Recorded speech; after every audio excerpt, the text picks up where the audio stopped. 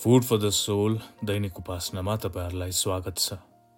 आजको वचनको खण्ड रहेको छ उत्पत्ति 22 अध्याय 1 देखि 8 पदसम्म। परमेश्वरले अब्राहम र सारालाई एउटा पुत्र दिनेछु भनी प्रतिज्ञा गर्नुभएका थिए। परमेश्वरले त्यो प्रतिज्ञा पूरा गर्नुभयो।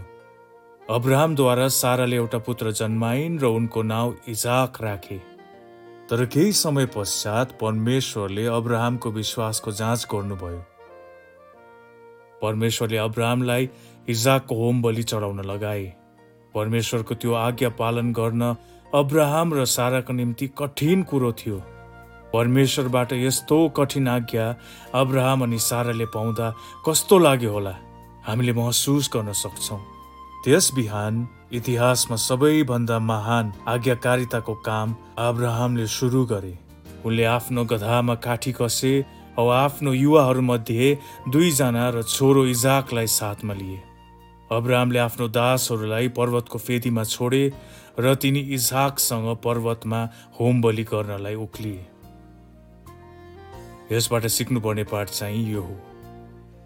जब परमेश्वरले इजाकलाई बलि चढाउन लगाए तब अब्राहमले आफैलाई कठिन परिस्थिति माझ पाए। उनले परमेश्वरको योजनामा पनि प्रश्न गर्न सक्थ्यो। अब्राहम र साराको निम्ति हाँसो रोदनमा परिवर्तन हुन गइरहेको थियो।